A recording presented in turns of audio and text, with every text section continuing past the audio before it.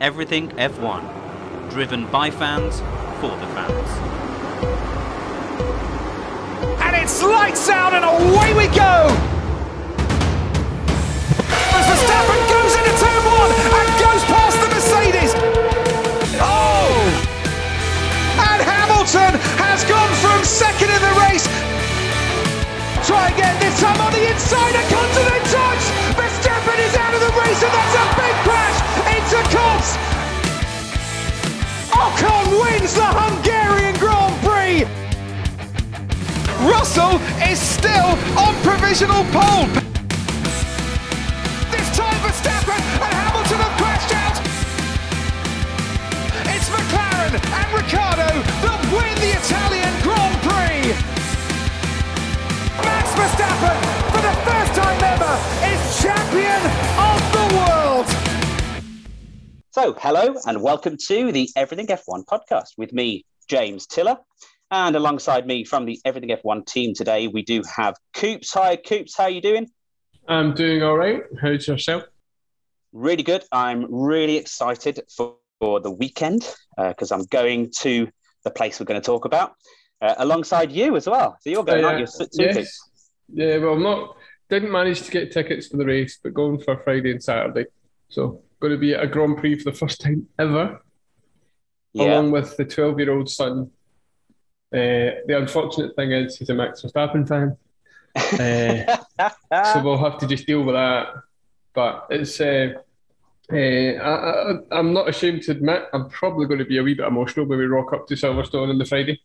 Absolutely. Being 40 years old and watching the Grand Prix since I was a wee boy, first time seeing it properly live. It's going to be exciting. Not looking forward to the 5-odd 6-hour drive down, from the west coast of Scotland all the way down to Silverstone, but needs must. Oh yeah, I'll deal with it. We've also got Sophia with us today. Hi, Sophia. How are you? I'm doing well, thank you. And you? Yes, I'm very good. And I'm also really excited to chat to our super special guest who will be actually racing on the circuit of Silverstone this weekend. And it's W Series driver, Sarah Moore. Hi, Sarah. How are you? I'm very good, thank you. Very good. Well, thank you very much for coming to speak to us today on the Everything F1 podcast. For any fans that might not know who you are, which I can't imagine there are too many now because W Series has exploded over the last year, but can you kind of give us a brief outline of who you are, what you do in, say, a minute, and then we'll visit and break that down a little bit later in an interview? Of course, yeah. So obviously you introduced myself, but I'll introduce me anyway. I am Sarah Moore, currently racing in the W Series. Have been racing as part of the W Series since it started in 2019. I have a long career in motorsport, although I am still young, I keep telling myself. I started when I was 4 years old in karting, 10 years of karting, and then started racing cars when I was 14, and then just kept on rolling on from there, really. Excellent. Yeah, you've got a great career spanning many years. You started when you were 8 from my research. So we've got a lot to talk about, basically. But we will do that after we preview the Silverstone Grand Prix, because I'm sure you're also, well, you said when we were chatting beforehand, you're not totally excited at the minute, but it kind of hits you when you get to the track. Is that right? Exactly. I think I'm always too busy with work before a race weekend. So as soon as I'm kind of on my travels to the track for the race weekend, then I can switch off and switch on to race mode. Okay, so let's move on to our Silverstone preview. Now, we always give the vital statistics at the start when we talk about Silverstone. So I'll head to Coops because I'm on my mobile phone today and I don't have the statistics in front of me. But can you give us the track details, please, Coops?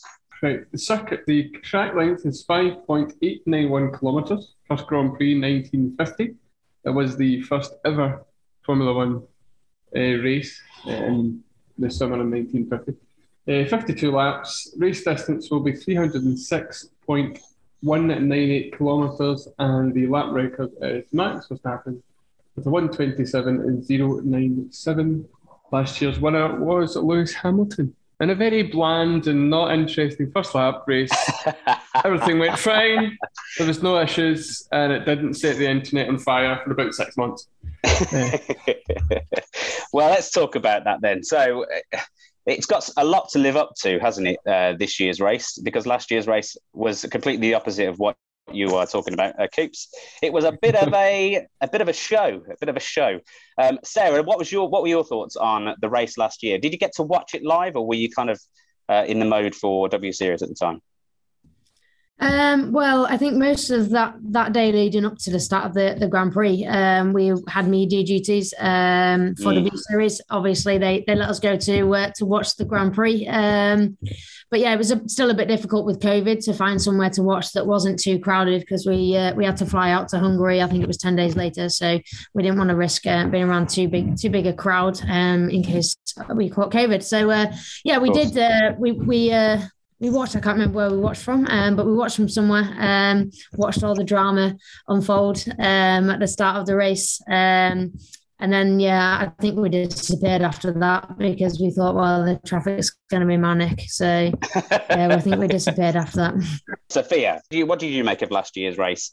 Lots of action. I've been actually watching, going back to 2015, all the replays like yesterday and today on Sky F1 channel, and it's quite interesting seeing how crazy it's been over the years as well, like the amount of safety cars, the weather, crashes, like all of it. It's going to be, I would like it to live up to last year, obviously not with those crashes, the 52G crash that Max had, but I don't want it to be a boring race, especially because we've had interesting racing the last couple of weeks with Canada, Baku and everything. I don't want, especially for a British Grand Prix, like it's home, you don't want it to be boring, and it should be good weather. It should be nice.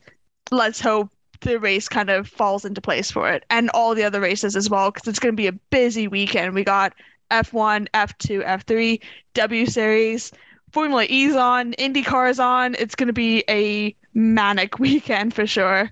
So you're not going to leave your living room for the full 3 days? I'm literally camping out in my living room. Like, I'm going food shopping on Thursday to ensure that I don't have to leave the apartment. And I'm doing that for next weekend for Austria as well, because I'm not trying to miss a moment for sure.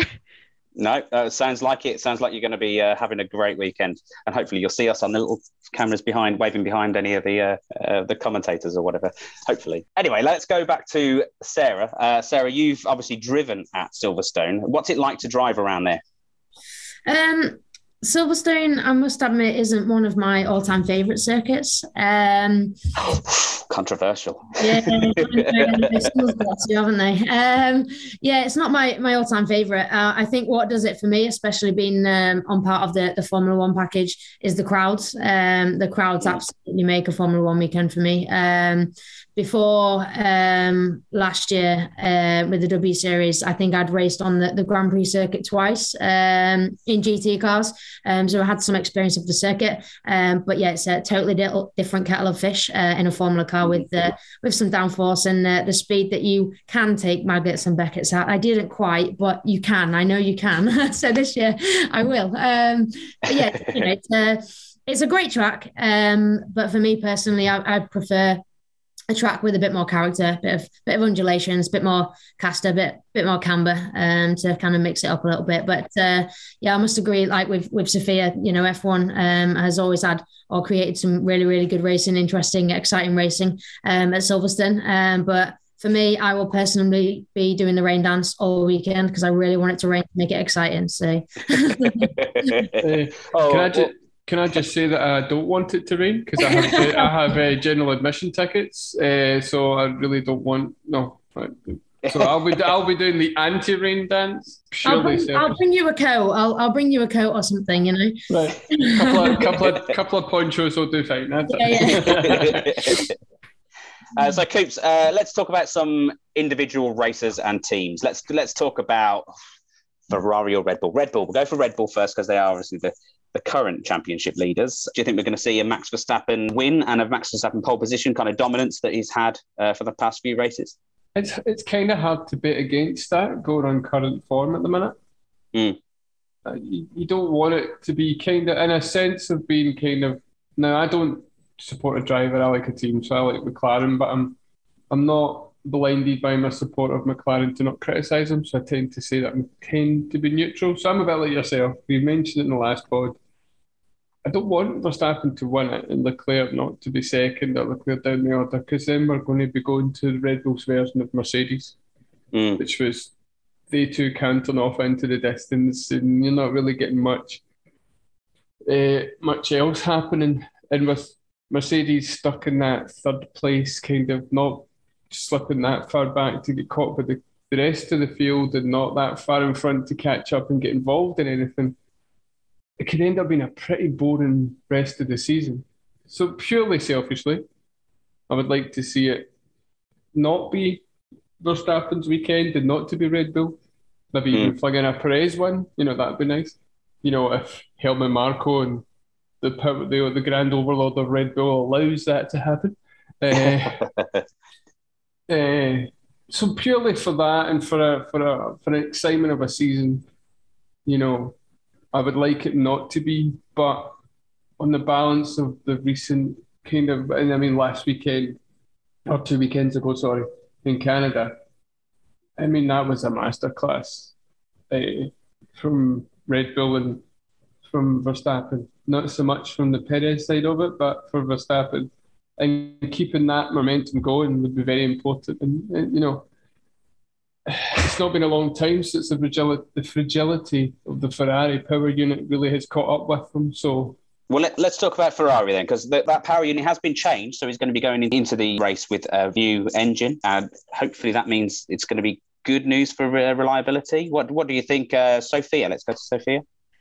I would like to see it to make it more interesting, but I don't know. It's still I'm still debatable with how Ferrari are, because not just Ferrari, but also the other teams like Alpha and it's just not there, the reliability. And we've said on previous podcasts, wait till after the summer break, after Hungary, and that's when they're going to step up. I still kind of think that's going to be more likely than it would be at Silverstone. I think it'll be interesting because it kind of will shake up a little bit for it. But realistically, I can see one Ferrari driver probably doing it, and I would hope it will be Carlos Sainz. Would love to see his first win. Is it possible? Coops is shaking his head. I don't think it is either, but that would be so nice to see. But it's so much up in the air, I think. And for them to get double points, top 5, I think that's probably the most realistic goal for them. Hopefully. I want them in the lead. Like Coop says earlier, I don't want this championship to be, for the Red Bulls to run away with it. I'm going to go over to Sarah and find out Sarah's opinion on this, though. Who do you think is going to perform well this weekend? Do you think it'll be the Ferraris or the Red Bulls? I think I'd love to say it wouldn't be the Red Bulls, but I think going off the recent races, they keep on pulling through. They might not necessarily always have the fastest car over one lap in qualifying all weekend, but when it comes to the race, you really can't knock their strategy at all, and they always pull it out the park. I think Ferrari, they've definitely hit some reliability issues. As much as I'd love to see Leclerc myself and Sainz, actually, I'd love to see them both doing well. I think they both deserve it. But again, like all of you, to be fair, I don't want to see the championship go back to how it, Mercedes walked away with it. I don't think anyone ever wants to see that, and we don't want that to start to happen, with the likes of Red Bull. So hopefully, we can have a bit of a mix up this weekend. I would really, really like to see Norris and Ricciardo get back into the top 5. I am a McLaren fan myself. Yes, another one. Yeah, a big McLaren fan. So yeah, I would love to see them, keep pushing, keep working hard. But yeah, I think most of them now are kind of waiting for that break after Hungary for the next step up in improvement with the cars, to be fair. Should we talk about one of our favourite teams, then, McLaren, and their chances of getting back kind of up to big point scoring within the race this weekend? Coops, do you think they've got a shot against the Mercedes, maybe becoming the third fastest this weekend, or do you think they're still going to kind of remain further back? It depends if Ricciardo can sort himself out, because that's the weakest link at the minute. The car's not quite performing the way they want it, I don't think. I don't think they quite have a handle on it. They made the fundamental design error at the start of the season, which was well documented, with the cooling issues with the front brakes. So they had to raise the ride height to make sure it didn't overheat. But when you do that in a ground effect car, you don't get the effect of the downforce with the ground effect, so they were losing performance. Lando Norris in the last 2 years, when he first came to Formula One, he wasn't seen as a title contender, not really in the conversation with George Russell. But he's kind of shown that he's got that talent. I mean, he's definitely shown it this year. They're a bit of an enigma. You think they're going to turn up and you're like, oh, great, look, this is a track that will suit them, they'll do well. And they qualify 14th and 15th, or 18th and 15th, or 11th and 13th. And you're like, what? How? Where? Okay. And an interesting thing that I've just remembered when I was writing the notes, McLaren have confirmed that they're not bringing any large updates anymore. There's no more big updates coming. They're just going to work with some smaller updates to work with the package they've got. So, have they just decided, look, the fundamental issues with the car are just too much? Or is this a cost cap thing again? They just don't have... Could very well be, yeah. So they're not going to bring up any big updates.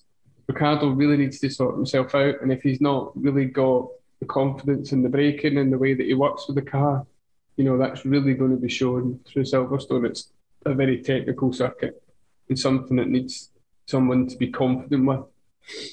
Norris will be Norris and do what he needs to do. He had quite a few power unit issues in the last race, so hopefully they've ironed them out, and he'll be up. If the car works the way it works, he's probably going to be around about the top 5, there or thereabouts. So I think 5, 6, maybe 7th, round about that area is probably the best we're going to see, unless there's shenanigans. Or Sarah's rain dance works and there's some rain on race day. Well, yeah, race day, because I'm not there in race day, so that's fine. Rain, yeah, could be. Norris has shown that he can be all right in the rain, but we don't want Norris in first place in changeable conditions, because then we need to remember Sochi. That was a shame. So yeah, they're a bit of an enigma, but if things work for them, yeah, I could see them up there, kind of top 5. If there's shenanigans in the race, then they could still on podium. But then, as Sarah's a driver, will know sometimes luck. You can luck into it and get yourself something, but you've got to put yourself there first. So yeah. So what, Sarah, we'll go back to you. Lando Norris is obviously at home. There's always a bit of extra pressure when you're at home, isn't there, to kind of perform under the home crowd? Do you think he'll be feeling that pressure, or do you think he's so used to that now that he'll be there with the right mindset immediately? I think I know that I personally kind of tend to flip pressure the opposite way, especially at a home race, and I tend to try and use it in my favour rather than kind of putting too much pressure on myself to deliver. I kind of just try and enjoy the weekend rather than kind of thinking too much about the pressure of it being a home race. But like I say, I think F1 drivers nowadays do that much traveling around that they've been to the home circuits that many times now that they've probably got used to it. So I think he'll have his own way of dealing with it now. And what are your thoughts on Ricciardo? Does he deserve his seat in that McLaren at the moment? Obviously, there's been rumours circulating, and obviously I don't know how true those rumours are, but that Zach Brown's not 100% happy with him. He's not performing to the best of his ability that his previous ability has proven. What are your thoughts on Danny Rick?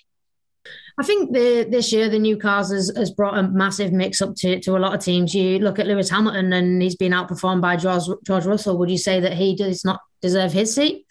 It's similar. You can say that he's won the championship, as many times as he had. So, he's definitely the best driver in F1, but he's clearly not dealing well with having a car that it's not the best car on the grid right now. And I think it's a similar position with Danny Rick. I really like Danny. I think he's a very good, an amazing guy, amazing driver. I think, what's obviously happened this year, to the mental aspect of things. I think the amount of pressure that the drivers are under to perform in Formula One, with it being the highest level of motorsport, I think he's under more pressure, way more pressure, obviously, than Norris. Norris has been with McLaren for a number of years now, and Danny Rick is still kind of relatively new to the team, I suppose. So he's definitely going to be feeling the pressure to perform. When things start to go wrong as a driver, then it starts to play on your mind.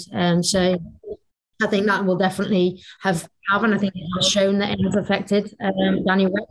Every time you go back to a race weekend, you've got to pick yourself back up from being down in that low dark place. And Formula One have that many races now that the calendar's kind of, in my opinion, getting way too hectic, and they have way too many races. Drivers just don't have any downtime to be able to, if they've had a bad weekend, you have to be able to pick yourself up and get ready to go again in 2 days to travel to the next race. And in my opinion, if they add any more races, it's going to drive the drivers away from Formula One rather than keeping them in Formula One. Yeah, you might be right there. So it's interesting to get a driver's perspective on that sort of thing. So thank you very much. Okay, well, let's move on to Mercedes, Sophia. Your duty to kind of give us a lowdown on Mercedes. Do you think Mercedes are bringing an upgrade package, as far as I'm aware? They've reported they've got things in the works, and the debrief video that they put out on socials last week said that they're confident that they're going to be positive changes. Yeah, is that kind of pushing your luck at saying those sorts of things? I mean, it's Mercedes as well. They love to play the mind games. I mean, Christian Horner in Canada said that Mercedes is probably going to be one of the more challenging constructors for them for Silverstone. Obviously with the upgrades as well, it's going to be interesting, but they're not the only team with upgrades as well. It's rumored that a few other teams are going to be pulling out upgrades, so we'll see how it is. I mean, I will love to see George finish the top 5. I want to see that streak keep on going. I would love to see him on a podium at Silverstone as well, because that's, like, obviously it is his home race.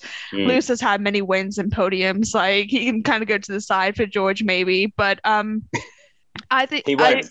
He won't. No, definitely not. He won't but go to the side for George. Lewis and James go to the side. No. I think they will be strong. I don't know if both will be strong. I think it's going to be one over the other, because with the discussion of the upgrades, it's not saying if both of them are having the upgrades or if one of them is having the upgrades.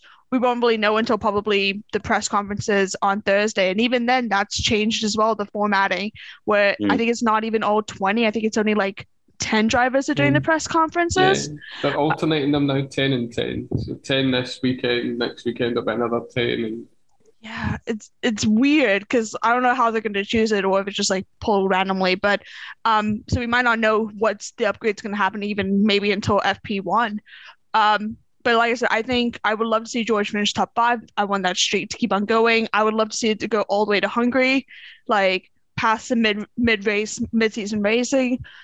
But they could be forced. I would say maybe P3, P4, P5, like that range maybe, because they are quite dominant. Lewis has won, how many years now? Obviously with what happened last year as well. Is it seven at Silverstone that he's got? I think so, and I think 3 in a row so far. From when it's been he's not getting 4. Well, you never know. These upgrades, we never know. These upgrades might be the golden ticket to the front. I mean, we didn't think he was going to win after the penalties and all that, and the crash last year, and wound up winning. So it is possible. I think they will be strong contenders with Red Bull and Ferrari. How well, it's debatable. But I mean, as a fan of George this season and how well he has been doing in the Mercedes seat, he is deserving to keep that top 5 finish. So I would hope maybe the upgrades will go to him, or if they had to choose, but because of how well he's been doing. But we'll see. And then obviously, like I said, Red Bull's kind of said that they think Mercedes is stronger than Ferrari. So we'll see how it goes. We will indeed. Sarah, were you shocked when you saw how poorly the Mercedes were performing this year? And do you think they've got a chance of bringing it kind of closer to the Ferraris and the Red Bulls this weekend, or even at any point this season? I think everyone was shocked at how poorly the Mercedes has performed, to be fair. They've had such a good car for so many years now. But I think it's kind of what Formula One needed, to be honest. A big mix-up And I think that this new car new era has definitely brought that. So in my opinion, as much as I really want to see George do well, and like Sophia, I do want to see him carry on his streak of top 5 finishes. It's kind of nice to see Merc not always at the top of the manufacturer table. I think a mix-up was definitely needed. I think it was about time that we had a bit of a change in Formula One to make it a bit more exciting. Absolutely agree. Okay, what we'll go. We don't need to mention every single team and go around because that will take us all evening, and nobody wants to sit here listening to every single team about that. But what I want you to do is I want you to pick a team or a driver that we haven't spoken about, and then kind of say why you're looking forward to seeing them this weekend. Let's go to Coops first. Coops, who pick a team or driver that you're looking forward to witnessing this weekend. Well, probably Alpine. Because they're bringing quite a substantial upgrade package to Silverstone this weekend. And they've slowly but surely just getting themselves further up, keeping themselves up there. I mean, at the start of the season, they were very Alpine. Things happen, people crashed, and they still sauntered across the line in 8th and 9th, just middling along the middle. And you're just like, oh, okay. Sometimes you forgot they were even in the race. So it's good, Alonso's Alonso. He's doing some good things, getting himself up to second in Canada, and where did he finish? 9th after his penalty? Which was a penalty. I mean, Fernando should know not to weave when someone's behind you. I mean, he's not a rookie. He's probably seen so many people get away with it over the past. He's probably thought, well, maybe I can have a little bit, bit of weaving. The old football analogy there, you don't give the referee an opportunity to make a decision, and he did. So that was a whoopsie from somebody who should know better. But yeah, it's always interesting. I haven't seen him. I've done a wee bit of left-handed Googling when we were talking about upgrades. From what I could see, Alpine and Mercedes are bringing the most substantial. Maybe there's some minor things coming from other teams. So it'll be interesting to see how that works, and whether the upgrades do actually work, which is always good to see. If they don't or do, or how it'll be. And I'm sure we'll find that out Saturday afternoon, I'd imagine, if they do work. Sarah, what are your thoughts on Alpine? Are you an Alonso fan? Are you a fan of Ocon? I mean, both performing fairly well. Obviously, Alonso always performs well. He'd be able to drive a toaster around the Formula One track and still put it in the points, I think. I think Alonso, most people will call him an old man in Formula One now, wouldn't they, I suppose? But, he's still doing an absolutely amazing job. I thought he did fantastic at the last weekend. Yes, the penalty I think was definitely deserved, but which was a shame really, because I think he could have got a really solid result out of that race. So that was a bit unfortunate, but definitely a deserved penalty. But I think, you guys probably know more about upgrades than I do because I don't have time to keep up with it all. But in terms of a driver that I've really enjoyed watching this year is Bottas. I've really enjoyed watching Bottas. I really enjoyed the start of the year when he was beating the Mercs. Even I had a smile on my face for him. I think it just kind of he was probably laughing whilst he was going around in his helmet when he was beating the Mercedes, because I know I would have been. So yeah, absolutely. All those years of kind of Valtteri, it's James. Can you move over? Yeah. He must have thought, I don't have to do that this year. Exactly. Yeah, I think we're kind of seeing some of the best of Bottas now. He's with what I think is still on average a pretty decent team. They've brought quite a good car this year. I think he's probably quite glad that he's not with Mercedes in the way that their car's going at the moment. But I think he's doing a really good job of putting the car that he has got in a really good position. Absolutely, I totally agree with you. And as I say, he's got the Ferrari engine, which has been a bit unreliable. So let's just hope he holds his reliability for the race this weekend as well, because it'd be good to see him competing again. Okay, Sophia, Sarah and Coops have both chosen their team/driver.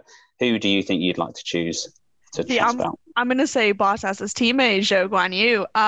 He's been my surprise of this season when he actually is performing well.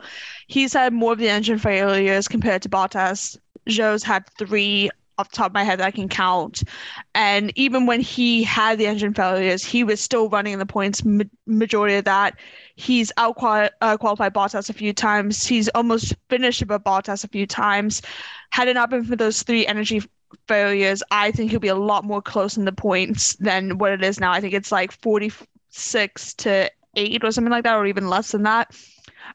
He's been doing really well for his rookie year compared to last season with the rookies that we had last season, which, I mean, Yuki's gotten a lot better. Mick's kind of a different story, still no points, but heartbreaking, and he's had close calls. But Zhou's been kind of the breakout, and I would like to see how he does it this time now, racing in F1 in Silverstone. I think he grew up around the circuit as well, or I know he grew up in the UK, but I wasn't sure. I can't exactly remember where, but it's like his second home. So it's going to be quite interesting to see how he does, how the pressure maybe comes to him as well. I can see him doing top 10 finish, which I feel like that's probably my bold prediction of the weekend as well, right there and then. Okay. But yeah, definitely one to look out for. The reason that Alfa Romeo haven't been doing so well recently was they ran out of spare parts. So they were having to use older parts to keep the cars going, so they kind of dropped back a bit. But according to what I've just read, they have not got a spare part issue for the British Grand Prix anymore. So they've now got the parts, and they've got the fresh parts, and everything's been freshened up, and they've restocked the pantry cupboard with their front wings and their engine components and whatever else. So that should hopefully bring them closer to where they should be. And hopefully Zhou gets himself a car that gets him to the end of the race, because as Sophie has touched on, he's deserving of it. He's doing exactly what he should be doing in a rookie year. He's dependable. He's not flinging it in the wall on FP1 like Tsunoda did far too many times. He's just quietly doing his thing and getting where he needs to be. So it's interesting then that pressure's off and the car's where it should be. Okay, well, let's do predictions for the weekend then. We do a top 3, and I'll go straight to Coops first. Go on, top 3. Top 3, what, for the race or qualifying? For the race. We'll just do the race today. Okay. Sainz, Leclerc, Verstappen. Okay, Sophia. Sainz, Max, George. Oh, that'd be a great result. I'd love that. Sarah, would you like to join in on the predictions, top 3 for the race this weekend at Silverstone? I think I'll go Verstappen, Russell, Leclerc. Yeah, that sounds quite good. I mean, I think Max Verstappen will win. I don't want him to, so do I go with what I want, or do I go with what I think will happen? I'm going to. You know what? Go with what you want. Go with your heart. I'm going to go with what I want. I want a Charles Leclerc victory. What do I want? Yeah. Okay. Well, obviously, I'd want a Lando Norris 2 and a George Russell 3. That'd be ideal. That's not going to happen. It's not what you want, and it should be what you want, and not a reaction to what you've been smoking earlier. I don't smoke. This is me, a sound of mind, and how I would. What I think would be a brilliant result. Obviously, I know it's probably not going to happen, but that's what I want. There was something in your Dr. Pepper, because that's not that's not going to happen. No, like I say, my realistic one would probably be Max, Charles and Sainz, but I'm going to stick with what I want to happen, and that's Charles, Lando and George, just for just because that's what I want. I'm slagging you off there, but I've put Sainz in first and Leclerc second, and Ferrari's not going to let that happen if there's not a car in between. So maybe there was something wrong with my Dr. Pepper. I don't know. Okay, well, that's our preview of the Silverstone Grand Prix this weekend. Will be interesting. Me and Coops will be there cheering on Sarah from the sidelines. And actually going to get to meet you for the first time ever in person. Yeah, that's it. You've been up in Scotland for, how many, 4 years now? And I've been down here in Kent. Yeah, so it'd be good to actually meet in person. I'll be able to abuse you in person and call your names in person. Yes. Get me into trouble for all that times I've used the C word when we're not allowed to. Chicken? Yeah, that okay. one, yes, because I'm a vegetarian, so I'm not supposed to say the word chicken. Of course, that's what I meant. Anyway. So let's move swiftly on to our interview with our very special guest today, and that is Sarah Moore, who's obviously given us your views on the Silverstone Grand Prix this weekend, so thank you very much for that. First things first, you got into racing because basically you were born into a racing family by the sounds of it, or by what I've been reading today. Yeah, basically. My dad used to race himself, both go-karts and in cars, won various championships. Craziest thing he did, I think, was probably be the fastest man on four wheels round the streets of Isle of Man in a 250 gearbox kart, which was always crazy to watch. Yeah, I was, like you say, I was born into it. Back home, the family, we've got our own race team. My dad's got an airfield that we've got a go-kart track on. We built a purposely built mini car circuit to do some testing and stuff when we started racing cars. So, yeah, I've had it. I wouldn't say easy because it's always been tough to find the money, but I think my way into motorsport was definitely a lot easier than most. So was it?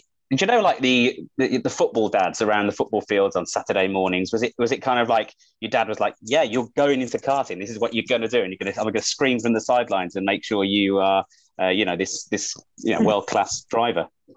In all fairness, neither of my parents have ever forced any of us into it. I've got three brothers and one sister, and my family have, my parents have never been forceful. They've just said, obviously we've grown up with the airfield and that's kind of all we've known. And like most things in life, you don't appreciate it until you start to get older, going towards your 20s really. But I think, I kind of did it when I was younger because it was there. I kind of got a lot of hand-me-downs, but I just did it because I enjoyed it. And then as soon as I started racing cars, when I did my test when I was 13 and a half, started racing them when I was 14. I was never really any good at karting, never finished last, but also never finished inside the top 10. So it was something that I was never good at. Like I say, I just enjoyed it. But as soon as I moved into cars, something just clicked after my first year of racing cars. And in my second year, I won the Ginetta Junior Championship. And then since then, that was kind of what kept me going. I think if it wasn't for that, I probably would have just been, just doing some club racing as opposed to being a part of the W Series now. So. What was the transition from karts to the Ginetta series like? Was it a massive step, or did you feel comfortable immediately going into the cars? For me, I'd say I felt relatively comfortable, other than the fact that it's the speed difference and the bigger circuits. Having the airfield to grow up on, I started driving cars around, being sat on my mum's knee when I was about 5 years old. So wow. I was used to the changing gears, the understanding of clutch control, braking, accelerating, steering, etc. So. I had the understanding of all of that. It was just a case of taking corners at speed as opposed to driving around at 30, 40 mile an hour. I think that was the biggest thing to get my head around, which took me, which I think most people, it takes the first year to get used to it. And then the second year is always the year that you go for it. So. And obviously you said you won the championship. How was that? Was that like your biggest achievement, your greatest season so far in motorsport? It's not my greatest achievement anymore. I've kind of had other things that have beaten that, but I think at the time it was just more the fact that it was the biggest turning point. It was exactly what I needed. I was throughout that year the first female to stand on the top step of the podium in the Ginetta Junior Championship. Wow. I was the first female to have won a championship as part of the British Touring Car Support weekends. So, I was 15 when I won the championship, and it was, although I didn't realize at the time how big it was. Like I said, it was a turning point for me. But I think without that, I probably wouldn't have kept on pushing on with my racing, and I wouldn't have kind of made a name for myself to be where I am now. So, I'm very thankful and fortunate for the opportunity to do it in the first place. So obviously you mentioned that you are in W Series and you've kind of been there since the inception. How has it changed over the years? Because obviously now that it's been picked up by Sky F1, there's obviously more coverage. Obviously with Jenna Racing coming into play this year as well, that's additional coverage. How crazy has it changed over the years? Yeah, from for me, a person, I think as a driver, I've probably got one of the smallest social media followings out of the whole of the W Series grid. Just because of the fact that when I was younger, I didn't have social media, was never really a fan of it. Just because of, I couldn't be bothered with people's comments. So I stayed away from it. So, my following is still small. It's, probably tripled in size since I joined the W Series. But, if we go back to where W Series started, in the first year, they did a great job of being a support to DTM, which for me, I absolutely loved because sports cars is what I grew up doing. So watching the DTM cars race, I absolutely love that. And then, like you say, we're now part of the Formula One weekends, and as a driver, it's absolutely manic. We have so many media responsibilities over the course of a weekend. It's definitely a huge step up from racing Ginettas, that's for sure. But yeah, it's all positive from my end. It's obviously got us a lot more exposure as drivers. Gained a bigger social media following, and also gained a lot of new friends along the way as well. But the championship itself has just come on in leaps and bounds in terms of the driver quality. Although, like I said to you guys before, a lot of the drivers that are still in it have been in it from the beginning, like myself. But it's nice to see that the gap to the top of the table in terms of times on the track is starting to close up. I think in the first year, I think Jamie unfortunately walked away with it. In the second year, she did have a bit of fight in her hands, and I felt extremely sorry for Alice at COTA. It was a very tough weekend for her. I think that championship really did think it was hers until we got to that weekend. So I was good. Probably as gutted for her as she was for herself, to be honest. But yeah, this year it's absolutely amazing. Now that the COVID restrictions have dropped, for us to be able to actually mix with the fans, have autograph sessions back again, which we never had at all last year.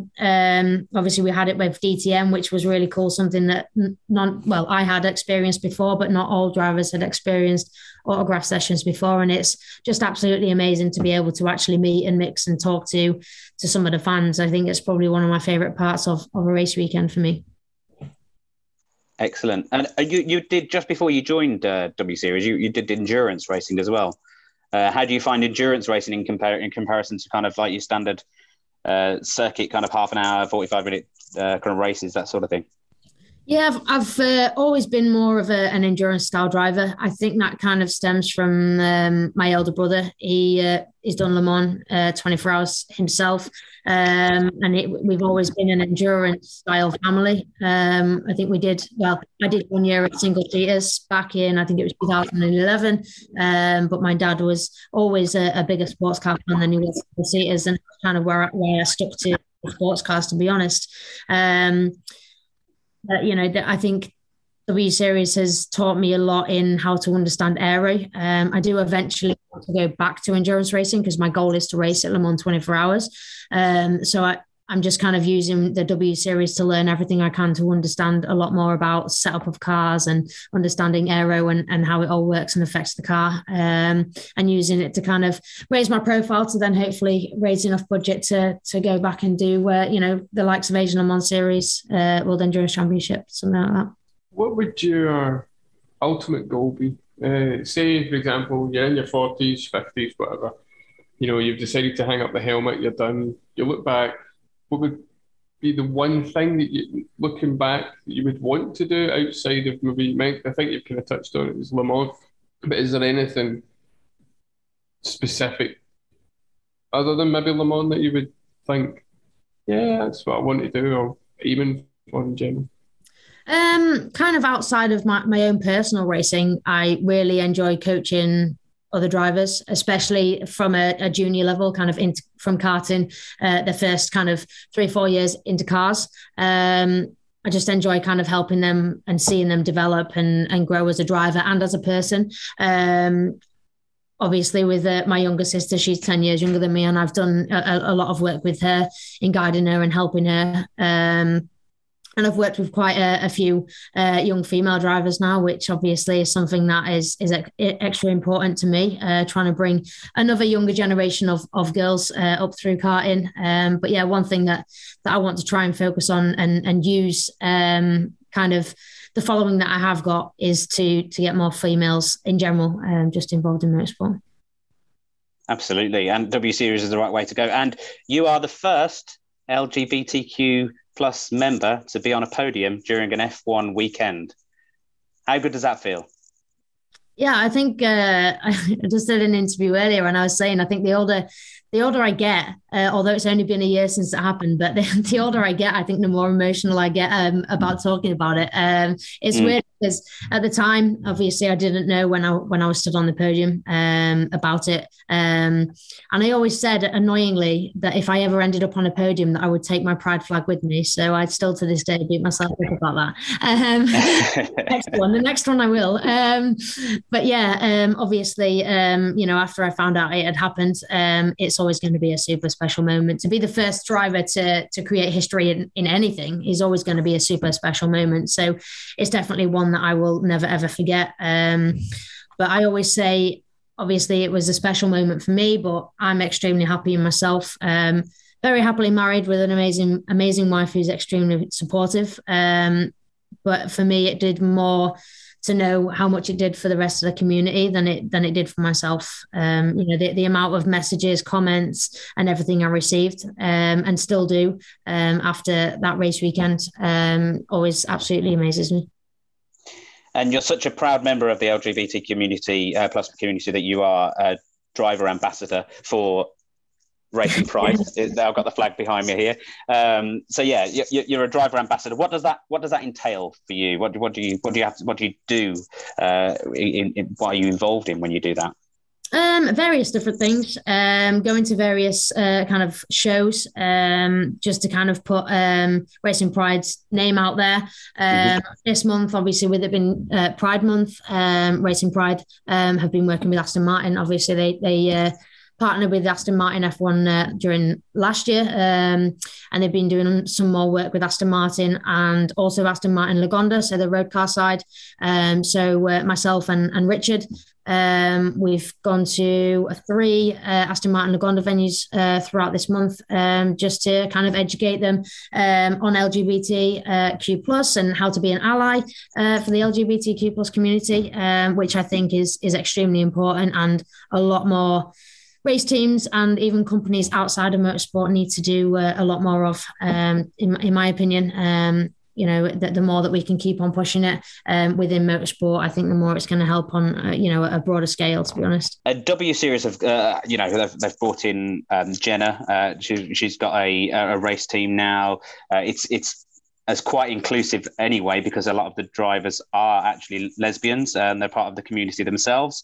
Do you think we'll see similar things in other sports like Formula One or F2, F3? Do you see that Racing Pride is breaking down the barriers for that sort of occurrence in sport? I like to think so. I think we're definitely going in the right direction. I think having more Formula One drivers now coming on board as allies, Lewis obviously with his amazing helmet, Seb absolutely, I will admit that when he was at Red Bull, I wasn't the biggest Vettel fan, but now I definitely am a huge Vettel fan.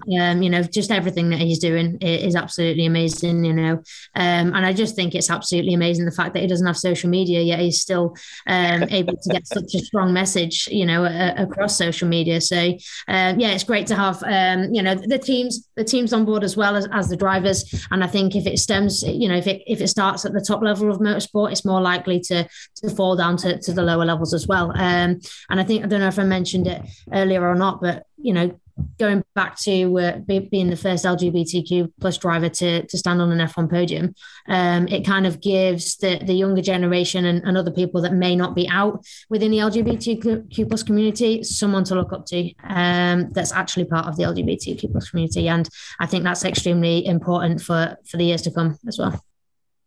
Absolutely, it is. Also, F1 committed to the We Racers One, over the last few years, encompassed all Black Lives Matter type causes, but also encourage more women into the sport and obviously inclusivity. Will we see in the next few years a woman in F1, and who would you like to see sitting in the seat in F1? I think realistically, as much as I'd love to say there's going to be a woman in an F1 seat in the next 3 years, I still think we've got a way to go yet. I think in my opinion, realistically, I think it would be like 7-8 years, something like that. I think, if there was one driver that I would love to see in Formula One right now, who's currently in the W Series, is Abby Pullen. I definitely think she's capable. She's proven that she's got the speed.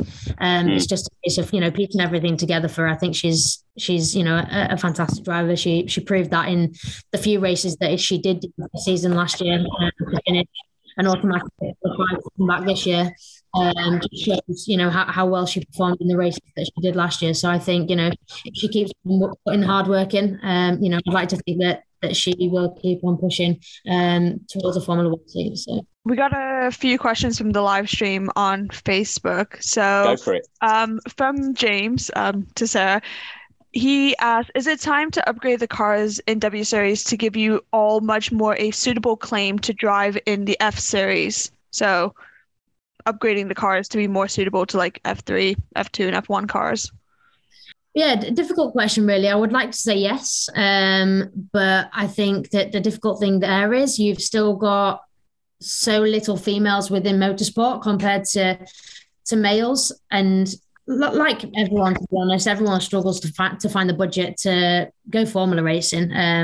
To be fair, it is the most expensive form of motorsport. If you really want to push down that route, you really have to put hard work in to find, it's millions now. If you're talking millions if you want to go even into Formula 3.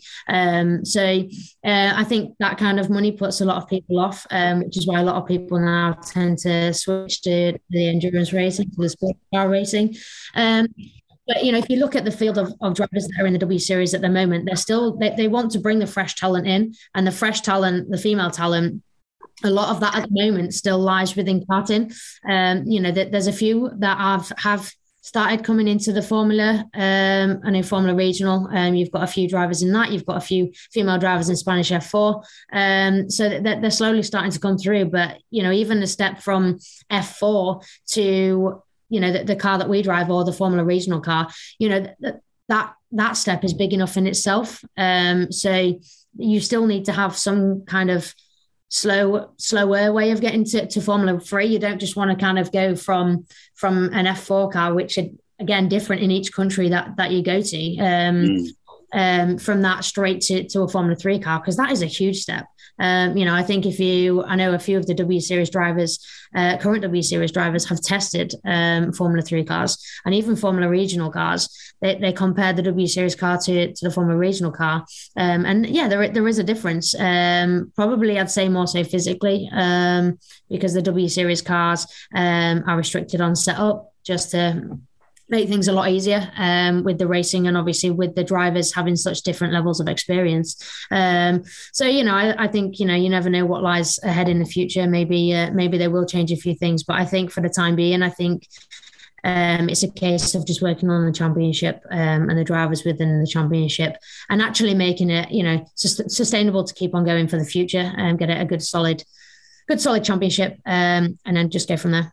Yeah, going back to the kind of LGBTQ side of things, Richard had said, and when he was on the podcast, that, as being a proud gay man himself, he said that he still experienced things negatively. I think he said he got, was it gay boy written on his car at some point. Have you experienced that, and how do you deal with the kind of negative side of being, out and proud? I think, yeah, everyone deals with it in different ways. Throughout my career, whilst I have been out, my career kind of took a bit of a dip, and it was in those couple of years where my career took a bit of a dip when I actually came out. So when I returned back to, a high level of motorsport, I was already out. So I was, comfortable within myself at that point. But I'm the kind of person that, if anyone passed any comments or anything like that, I'm the kind of person that would either just have banter with it or have some sarcastic comments to come back with. That's just my way of dealing with it. But I think, that I've never really taken, any comments or anything to heart. I think, the worst it ever was a year ago yesterday, after the historic podium. That was the worst it got. I think Twitter is not a nice place at all, so I try and stay away from it. And to be fair, I scrolled through it expecting the comments, so I didn't think anything of it, but I felt more so for, again, the other people within the community that are going to read those comments. It's not going to affect me because I just rise above it, rise above the keyboard warriors, leave them to it.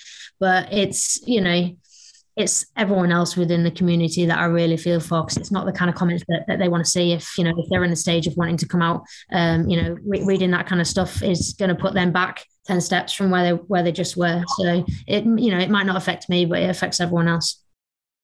But it does prove the need for an organisation like Racing Pride, and even just having Pride in general, having a month dedicated to it, because there is so much bigotry in the world.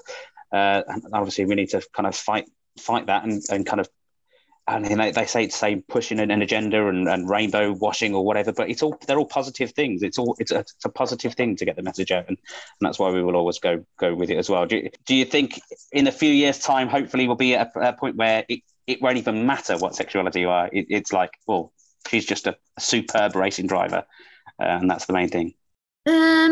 I'd like to think so, but I think it really differs which country we race in as well. I think a lot of people will agree that some of the race weekends, the F1 race weekends, there's definitely a lot of controversy as to whether we should be racing in those countries for various different reasons. That you've got the LGBTQ plus rights in some of the countries. Some of the rights against females in some of the countries. There's quite a few. I tend to not kind of read too much into myself. I just concentrate on my racing personally. But I know of people within F1 teams, especially, that have been there on a race weekend and really not wanted to be there. So I think, as much as I'd like to say in 2 years' time, all's going to be well and we won't have to worry about it, I think there's always going to be countries where there's going to be issues. I think the UK in general is, I like to think, a good place to be for the LGBTQ plus community. We've still got some issues, but definitely nowhere near as bad as many other countries. I know obviously Pride Month we celebrate quite big in the UK, in various different cities, which is great to see. But then you also see, it's not put out on social media or the news as much as it should be, in my opinion, but people are still getting beaten up, attacked, etc., for being part of the LGBTQ plus community. So we still have a bit of work to do, but like I say, nowhere near as much as a lot of the other countries. It's a shame that it still happens in this day and age, but it does, and I say it does kind of enforce the need for these sorts of months and organisations. In regards to the kind of Racing Pride things, where do you want Racing Pride to go over the next few years? Is it mostly built on awareness? So if you feel like you've got the awareness to the point that you're kind of happy with, where's next? What would you want to do with it? I think in my opinion, it's a case of continuing to work with current and any future F1 teams. I think that's a great place to be. I think since they've teamed up, since some of the teams have teamed up with Racing Pride, I think it's for Racing Pride. So I think continuing that, but like I say, I think it's just a case of, in my opinion, just continue to raise awareness. In any single way that we can. All of us ambassadors that are part of Racing Pride, I think at any chance we get, we always try and do what we can for the Racing Pride. Where do you see yourself, or what kind of things do you see yourself doing this year in W Series? Are you going to get on the podium again? What's your realistic targets for your racing for the rest of the season? Definitely be back on the podium. That is definitely one for me. With your pride flag. How good would it be at Silverstone? Yeah, it would be amazing for that to be this weekend. That would. That's why I want the rain. You see, so fingers crossed for that. But I think as a season, as as a whole, coming off the back of last year, I kind of, although finishing fifth in the championship last year was absolutely amazing, and it was a step up from where I finished in the first year. I still don't think I finished where I felt I should have done. With the Spa crash, that Spa was always going to be one of my favourite tracks, and really, really in practice I felt quick there. It felt good. So obviously the crash there put me back quite a bit. And then I didn't get any points at Hungary last year, which was a bad race for me as well. So I think if the crash hadn't have happened at Spa, I think that would have been another good solid result for me. So I felt like I should have been higher up than fifth in the championship last year. But I think the competition is definitely a lot harder this year. So I think realistically, just aiming back for that top five again, just trying to get back into that consistent top five results is definitely what you need, just a lot of consistency, and hopefully get a podium somewhere along the line. Yeah, let's hope so. We definitely want to see you up there. Any other questions, Sophia? Yeah. What advice would you give to females that want to get into motorsport, maybe from driving or supporting as engineers, mechanics? What advice would you give somebody that's kind of wanting to be in this industry? I would always say reach out to the people that are already in the industry. You'd be amazed at maybe they might not be able to get you in with a race team, because it is quite hard to get the foot in the door, because that many people now want to be involved with race teams. But I think, just making sure that you're talking to people that are already females that are already involved within the sport. The numbers of females that are involved in motorsport are definitely going up. I've definitely, I've seen that myself, obviously, having been involved in motorsport for so long. It's nice to see more females coming through. But yeah, I would say definitely just that for me. Don't be scared of reaching out to, myself being a W Series driver. A lot of people kind of, I don't know, weirdly get scared of just sending me a message on Instagram or something like that. I think, there's quite a few of us as drivers, current W Series drivers and the past W Series drivers that would actually be quite willing to, give advice or help, if and when we can. Oh, I've got a quick question, actually. The W Series paddock seems like a really kind of family kind of a group competing against each other. You all seem to just get along from what I've seen on obviously the television. Is that the case? Is it like a big family, big bunch of friends kind of just going out and competing against each other? Yeah, pretty much. Everyone always sounds surprised by this. I think it comes from ordinarily, I think if you were to put, say, 20 females in one room together, you'd expect some kind of argument. Definitely. In all fairness, we all want the same thing. We all want females to succeed in motorsport. We want to create a pathway for women in motorsport to succeed, whether it's, to go to Formula One or to go on to something else. We all pretty much want the same thing. And yeah, we've had crashes with each other, etc. But that's just motorsport. These things happen. I think females are more likely to just get over it than males, in my opinion. So that kind of makes it a little bit easier. We might have a little bit of a bitch and a moan for about 2 minutes, but then we'll be having a laugh and a joke again. Usually on an evening anyway. So I've got one more question that's just popped in. You talked about the coaching side of things. Now, I don't know anything about coaching Formula One or for any kind of driving or anything like that. But as a coach, when you put somebody in a car or something and they do something, do you just kind of know that they're really good? Or is it, that way, like you see like I've watched football since I was really young, and sometimes you just get that thing of, oh, that number 5's cracking, who's he? Is it a similar thing for coaching like a driver? You fire them out onto the car and you're like, oh, okay, yeah, they're good, right? Is it a feel thing, or do you see something? What is it? Pretty much from my experience, it's a lot easier to tell, like when you're sat in the car with them. So if you're coaching in car, in my opinion, it's a lot easier to tell just from their style of driving, the way that they just drive the car in general. I know that drivers that I've worked in with in the past, there's been a few where I've got out the car and gone, they'll be a championship winning driver. So yeah, it is one of those you can usually kind of tell from kind of the first moment you kind of work together, to be fair. But then it's weird. It does also work the other way. You know, like I said before, it took me, you know, I did the whole 10 years in karting and then a year in cars before something eventually flicked the switch for me, and I found, you know, some pace from somewhere and then went on to win a championship. So it really does vary. For some people, it just takes one thing to happen for it to change them as a driver, and some people just have it. So it really does vary, to be honest. It seems to be a common theme with drivers in general, like watching Formula One, watching touring cars that are doing IndyCar. Drivers seem to be very sensitive to the car.